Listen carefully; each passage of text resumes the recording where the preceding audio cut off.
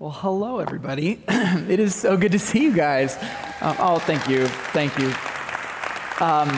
It is great to be back, honestly. It is incredible. The last few months, it's been very weird waking up on Sunday morning and not coming here to be with you guys, but needless to say, it is awesome to actually get to do that again.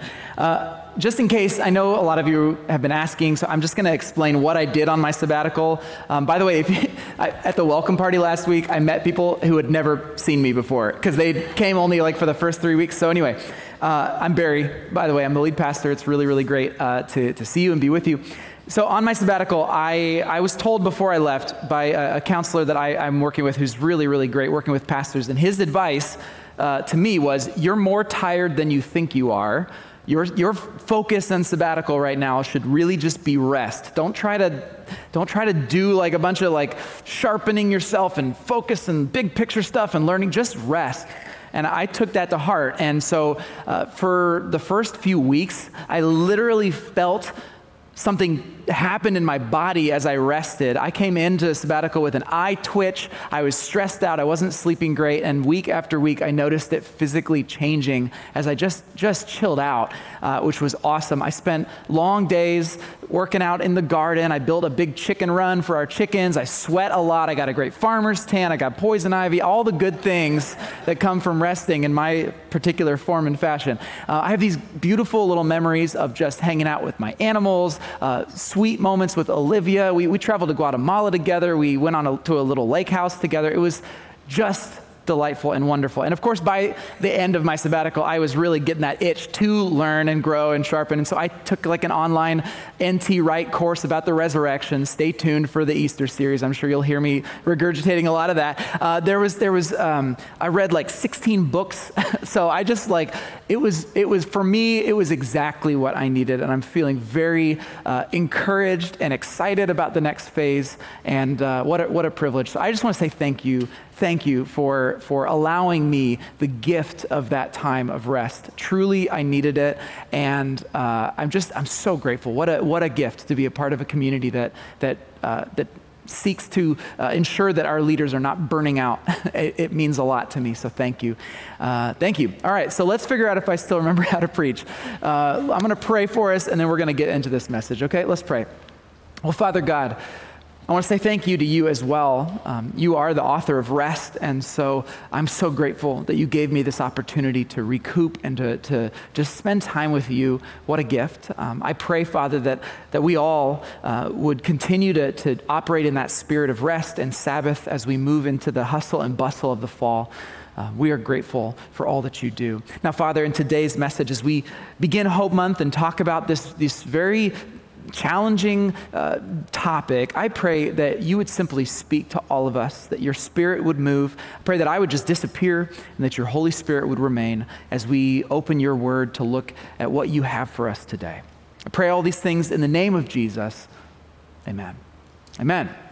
Okay, so this is the fourth annual Hope Month. We do this every year. This is something that we do at Grace where we talk for a whole month every year about how God is healing the broken places of our world and how we, as followers of Jesus, how we can join God in that healing work, right? That's what Hope Month is all about. Now, it's been a minute since we've really fleshed out what the 6 broken places are. And so I just want to take a second and remind us of what they are, because it actually plays into the topic for this whole month. So let me explain the 6 broken places. What those are, we came up with it at Grace. My dad and Tim coined the phrase, but Pastor Tim Ayers, we and my dad, who was the founding senior pastor, I know, I got to remember there's context that not everybody has. The 6 broken places are a way of us describing what happens when we look around at our world and we just know, just from looking at it, that things are not the way they're meant to be, right? We look around, we notice that things are just not right. For example, when we look out into the world and we see injustice, we see people taking advantage of one another, or we see poverty or hunger or inequality. We see that and we know that that's not right. Something's broken there when we see injustice. Or another example, when we see hatred, We see hatred, we see racism, we see classism, we see dehumanization. Hatred is proof to us something's broken down. It's broken. It's not what's best for humanity. When we see isolation, right? We see people who are alone or outcast from community. Something's broken down. It's not right. Or how about the decay of our planet? That seems to be all we see in the news right now. We see, pollution and species extinction and man-made climate change and all of this stuff. And we are rapidly breaking God's beautiful creation. It's not the way it's meant to be. And of course, we see pain. Pain, physical pain, spiritual pain, emotional pain. We see cancer and anxiety and global pandemics and suicide. Humanity itself, our very bodies are broken. It's a broken place in our world. But there's good news. There's good news in the midst of all of this brokenness, and it's this, that God is in the business of healing those broken places. That's what he does. That's how he works. And through Jesus, he's working through us to heal pain. He's establishing justice on the earth. He's overcoming hatred with love and so on. These broken places are being healed by God. That's what he's up to. And that, again, is why we talk about it at Hope Month. We want to dig into how God is healing the broken places of our world and how what we can be doing to join him in that healing work. Now, in the last several Hope Months, we've talked about hatred, we've talked about isolation. Last year, we talked about decay. But this year, we are going to talk about the sixth, or maybe you could call it the first, broken place that I haven't mentioned yet. It's the granddaddy of all the broken places, because this is the broken place that, frankly, leads to all the other ones. I'm talking about humanity's separation from God. Separation from God. We, as a species, as a people, have fallen away from who God created us, intended us to be. Our relationship with our Creator has broken down. We are separated from him. And as a result of that separation, we've broken the world, right? Because we are separated from our Creator, we hate, we perpetuate injustice, we trash the planet, we hurt people, we isolate them, all because of that broken relationship. That one broken relationship with God leads to all the other broken places. Bottom line is this: if we ever want to see this broken world healed, to become what it was meant to be, what God intended it to be, then we have got to deal with this massive broken place of people's separation from God. But just like with the other broken places, there is good news. There's good news that God is healing our separation from him.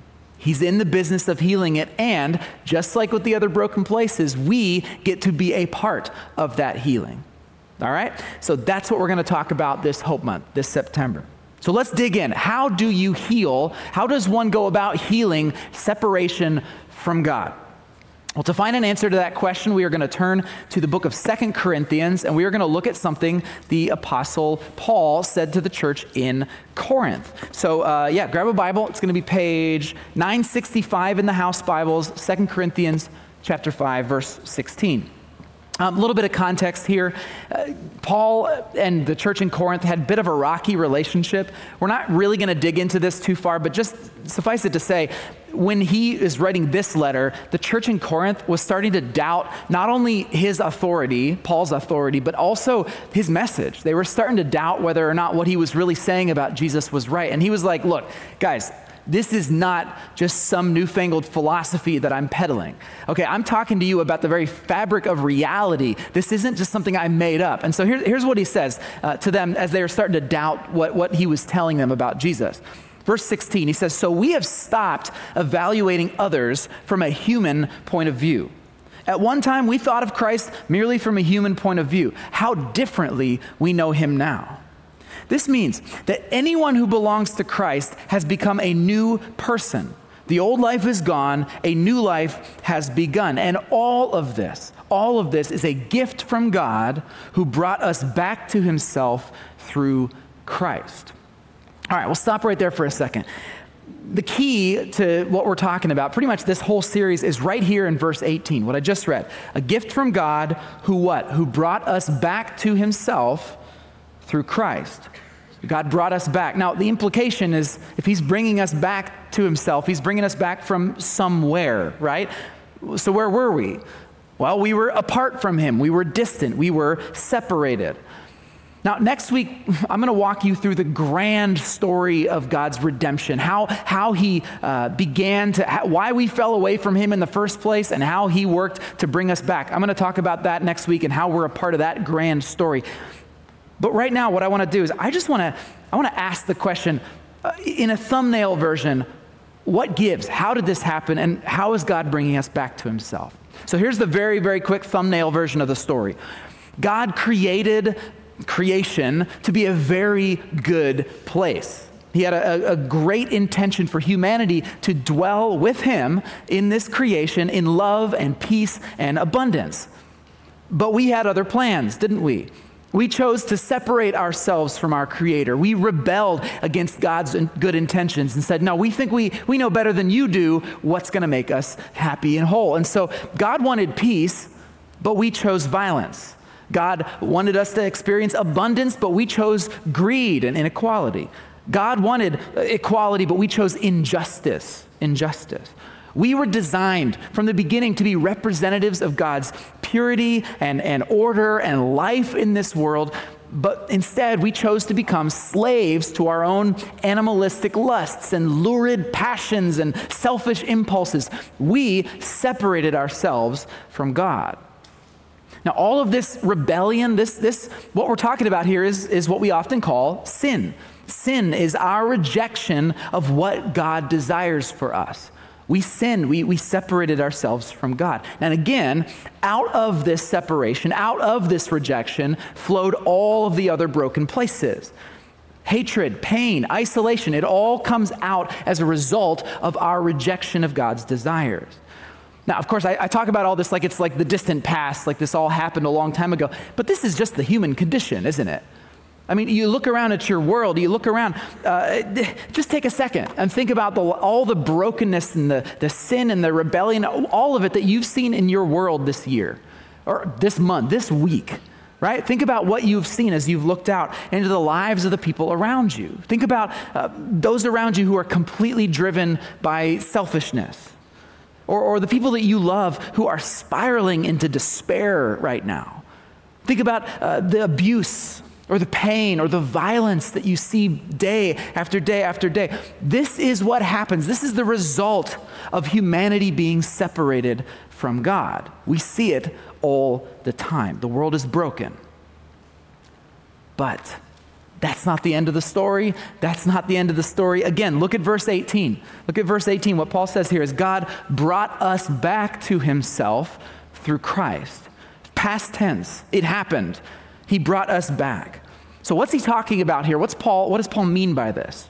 Well, put simply, on the cross, Jesus took onto himself, into his body, he took onto himself all the consequences of our rebellion, of our sin, of our rejection of God. He took it all onto himself. The consequence of that rebellion is death, and the ultimate separation from God. Jesus experienced that for us.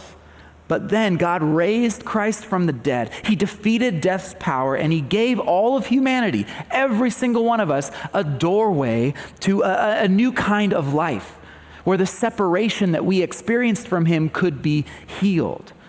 Look back at verse 17. Paul says, anyone who belongs to Christ has become a new person. Literally, I love this. In the Greek, he says, if anyone is in Christ, new creation. That's how he literally says it. There's no, that's the whole sentence. If anyone is in Christ, new creation. In other words, the old creation, this universe and everything in it, is defined, is almost poisoned by human rebellion and brokenness and death. But God's new creation, which he began with the raising of Christ into this, from that grave into this world, that new creation that is beginning is defined by life. right? By healing of our separation from God. In Christ, we are now face to face with our Creator again, just as God intended it to be. And that new creation, as I always talk about, is infiltrating our world all over the place. This is what God intended for us to experience. And that new creation, it is available to anyone who belongs to Christ. The old life is gone, a new life has begun. The broken place of separation from God is being healed. In my life, in your life, in the lives of those around us, anyone who chooses to follow in the footsteps of our Savior. And because of that, all the other broken places of our world can begin to heal too. The pain, the hatred, the isolation, those can start to heal. Put simply, humanity has separated ourselves from God, but He is bringing us back through Christ. So there's the thumbnail version. We're going to dig into the story a bit more next week. That's amazing. It's good news, great news. We can become new people. Our old selfish lives don't define us anymore. The broken places of our lives can be healed. That's what God is doing. That's what God has done. So now here's the question. This is what we want to talk about. How do we participate in that? How do we, I can understand how I might participate in healing injustice, right? You go and you do just things and work to overcome poverty and stuff, but how do you participate in healing separation from God? I mean, salvation, it's kind of God's job, isn't it? It's not ours. Well, let's keep reading because Paul gives us a bit of an answer here. Look at, we'll read verse 18 again. Paul says, and all of this is a gift from God who brought us back to Himself through Christ. And God has given us this task of reconciling people to Him. For God was in Christ reconciling the world to Himself, no longer counting people's sins against them. And He gave us this wonderful message of reconciliation. So we are Christ's ambassadors. Get this. God is making His appeal through us. We speak for Christ when we plead, come back to God. For God made Christ, who never sinned, to be the offering for our sins so that we could be made right with God through Christ. All right, so there's our answer. God is healing separation, yes. He's bringing us back to Himself through Christ. But how's He doing it? Look at what we just read. He's given us this task of reconciling people to Him. He gave us this message of reconciliation. Verse 20, God is making His appeal through us. We speak for Christ. In other words, there are two truths about this world. Truth number one, people are separated from God, like we just talked about. Hatred, rebellion, pain, sin, isolation, all of it.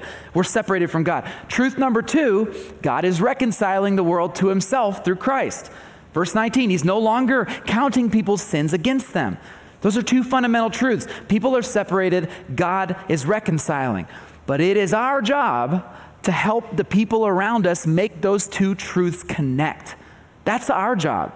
Okay? We're making those two truths connect. Come back to God. It's possible now. That's our message. I mean, that is the good news of Jesus. That's what the word gospel literally means in Greek, good news. That's our message. That's what we're here to say. God is making His appeal through us. But right here is the point where I know for many of us, you get that tight constriction in your chest. You're like, oh no. Barry, you're talking about evangelism, aren't you? You're talking about evangelism. Immediately, our mind is just filled with all these images, right? At least if you're like me, you're probably filled with these images of people going door to door with pamphlets in their hand. And everybody inside is like, turn the lights off. We don't want to talk to them, right? You get that image in your mind. Or maybe you've seen an angry street preacher with one of those really high gain microphones out on the street corner, just yelling about judgment and the end of times and all that stuff. And you're thinking that's not, how could we possibly be a part of the same organization, right? That you see that, you're embarrassed. Or maybe you've got in mind these awkward, embarrassing moments where you feel like you're supposed to somehow brute force your way into a spiritual conversation. You're like, yeah, I mean, The show is pretty good, but have you heard about the true Lord of the Rings? Or like whatever, you get these awkward moments. It's just, it just makes you like want to just gag a little bit, right? Or frankly, maybe it makes your mind go to some darker places. Like maybe you think about the times you've seen people claiming to be speaking for God, speaking for Jesus, but the words coming out of their mouth are judgmental or hateful or exclusionary. Maybe that's what you've seen. Maybe you immediately start thinking of the many, many, many, many, many people that you know of who have been hurt by the church. People you love, people you care about who want nothing to do with Jesus because of the way that people who follow Jesus have acted in their lives. Maybe that's where you go. If that's what comes to mind when you think about evangelism, about sharing the good news of Jesus, then guess what? I don't blame you at all if you don't want to be associated with it, because I don't either, right? So what are we going to do? What are we going to do? People are separated from God. We see the pain and the loss and the brokenness of the people we care about. We see it all the time. The addiction, the self-hatred, the rage, the greed, the pain. We know they were made for more than this. People are separated from God. And we know that God is reconciling people to himself. So how do we help our friends and our neighbors and family members connect these two truths when the credibility gap is so wide? How do we do that? Well, that's what I want us to talk about for this month. I want us to go there and begin to find a path forward, because inaction, silence is not an option for us. The world is broken. We've got to join God in healing it. And if we have a job to do, then we had better find out how to do it without making ourselves feel like we are not true to who we really are, right? We've got to find a way. We've got to find a way. There is hope. That's the good news. There is hope, but we've got to look for a way to move forward in this time, in this space that we are in, when our culture has some very different presuppositions about Christianity and the message that we have. So here's what I want to do today. I know there's no way we're going to be able to cover all of this, but I want to just plant a seed in your mind that we're going to develop over the next several weeks. A single idea that I think can help to take this responsibility of God making his appeal through us and help make it simple, okay? At least maybe a little bit more graspable. It's something that we've talked about at Grace many times over the years, but it's a concept that I want you to understand. It's the concept of your one. Your one. Okay? This is a way that we've often talked about this issue of sharing the good news with others. Basically, it goes like this. Rather than thinking of all the hurting people in your life, all the people who are separated from God, distant from God, all the people walking on the streets that don't want anything to do with him, rather than thinking about all that, who is one person that you feel God's Spirit has placed deeply in your heart? Maybe you already know who it is, but if not, I want you to think. Ask God, who is it in my world? Maybe it's a coworker or a family member or a friend or a classmate. Who is one person? Who is your one that you long for that person to be reconciled with God, to be healed, to experience that healing? Think of the name. Think of their faith. Who is your one? And I'm going to ask this. What would it look like for you to dedicate yourself to healing their separation from God, to helping heal that separation?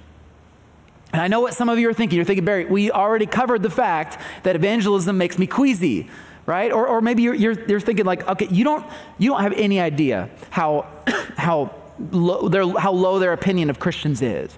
Like, they're not going to want to hear me talk about this stuff. Or maybe you're thinking, you don't even know the stuff that they're into, right? They are not open to spiritual conversations, I'll tell you that much. The idea of talking to them about God makes me want to throw up, right? That maybe that's how you feel. And I get it. But what if instead of knocking on their door with a pamphlet in your hand, what if instead of shouting through a microphone on a street corner, what if there was another way? Another way to help your one reconnect, to come back to their Creator? Well, I think there is. And I think Paul gives us a hint in this very passage. Take a look at verse 20. Paul says that in this whole business of reconciling others, that we are Christ's ambassadors. You see that? We are Christ's ambassadors.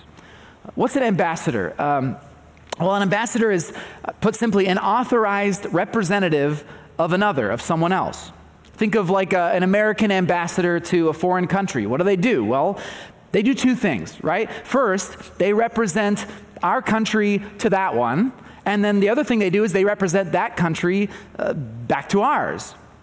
Or let's use an ancient example. In Paul's day, if Caesar, the Roman Caesar, if he sent an ambassador from Rome to Parthia, for example, it's another nation back then, if that ambassador went to Parthia, he would speak with the authority of Caesar, with the words of Caesar, the message of Caesar. And as he went to Parthia, it was his responsibility to represent all of the Roman values and customs and interests in that foreign land, right?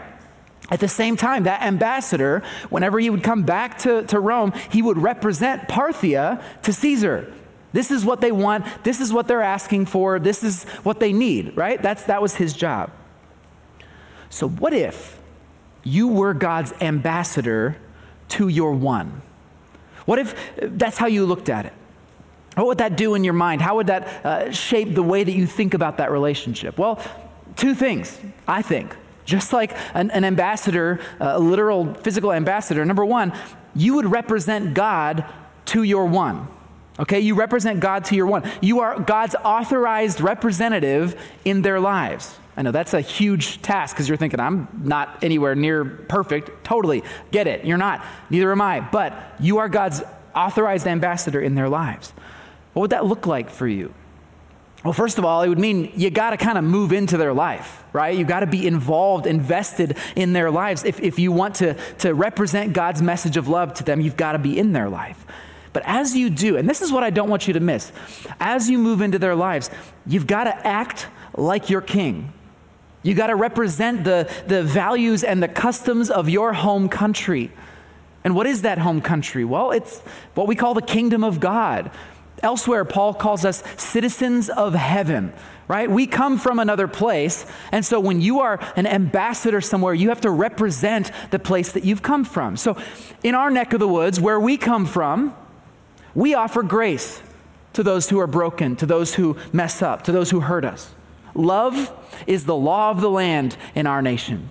We are generous people. We're a forgiving people. We're humble. We give of ourselves to lift others up. It's what we do. It's the character of our people. So if you are God's ambassador to your one, then start by demonstrating this culture of your home country. Don't worry about words, right? Don't try to find a clever turn of phrase. Don't even think about speaking. Worry about action. Genuine love, genuine compassion is what bridges the credibility gap more than anything else.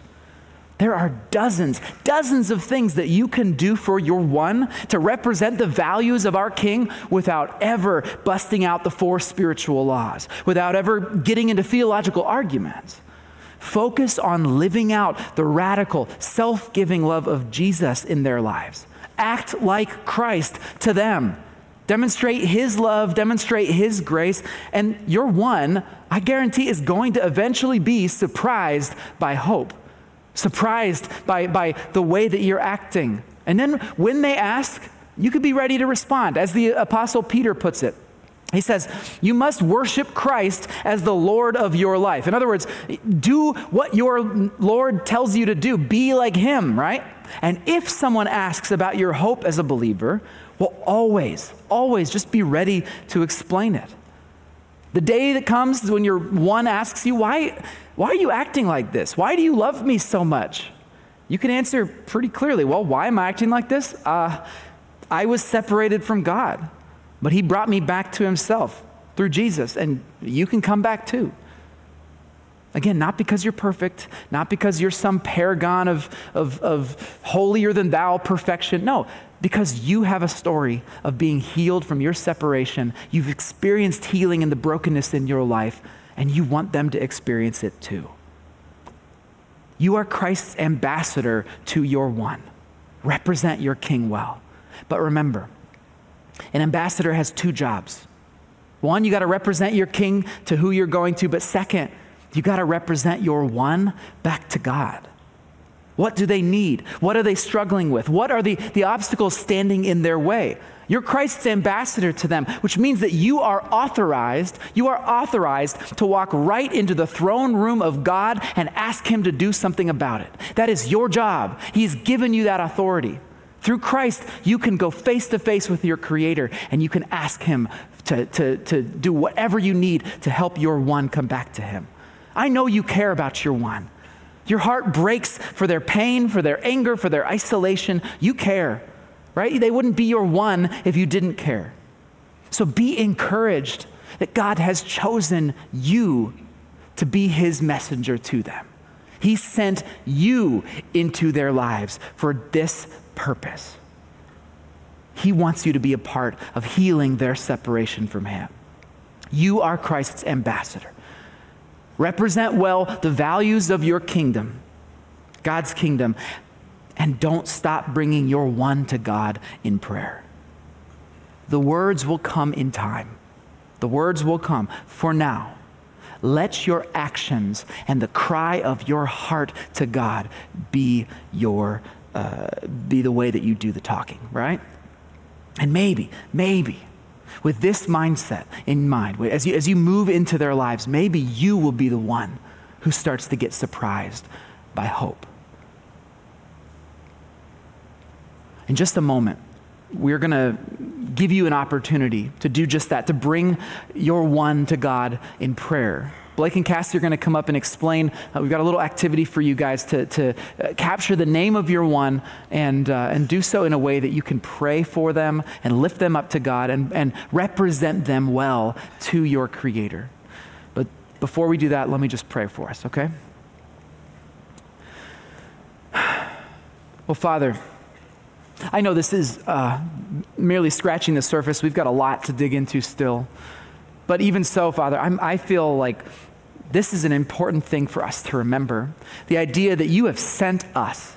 We are not just passive bystanders. We have a job to do. And so, Father, I pray, in light of all that we just talked about, in light of the challenges we're facing, the credibility gap, people don't want to talk about spiritual things, Father, I pray that you would give us the boldness, not to speak, but the boldness to act, to live out the values of your kingdom. Father, may we be a people who is so self-giving, so humble, so loving, so grace-filled that our ones and the many, many other people in our community who are far from you, that they would have no choice but to wonder, what is it that's different about this community? Would you give us boldness? And Father, would your Holy Spirit guide our thoughts and our actions and our words as we love our friends and neighbors and plead with them, as Paul says, to come back to God. Thank you, Father, for all that you've done for us through Jesus.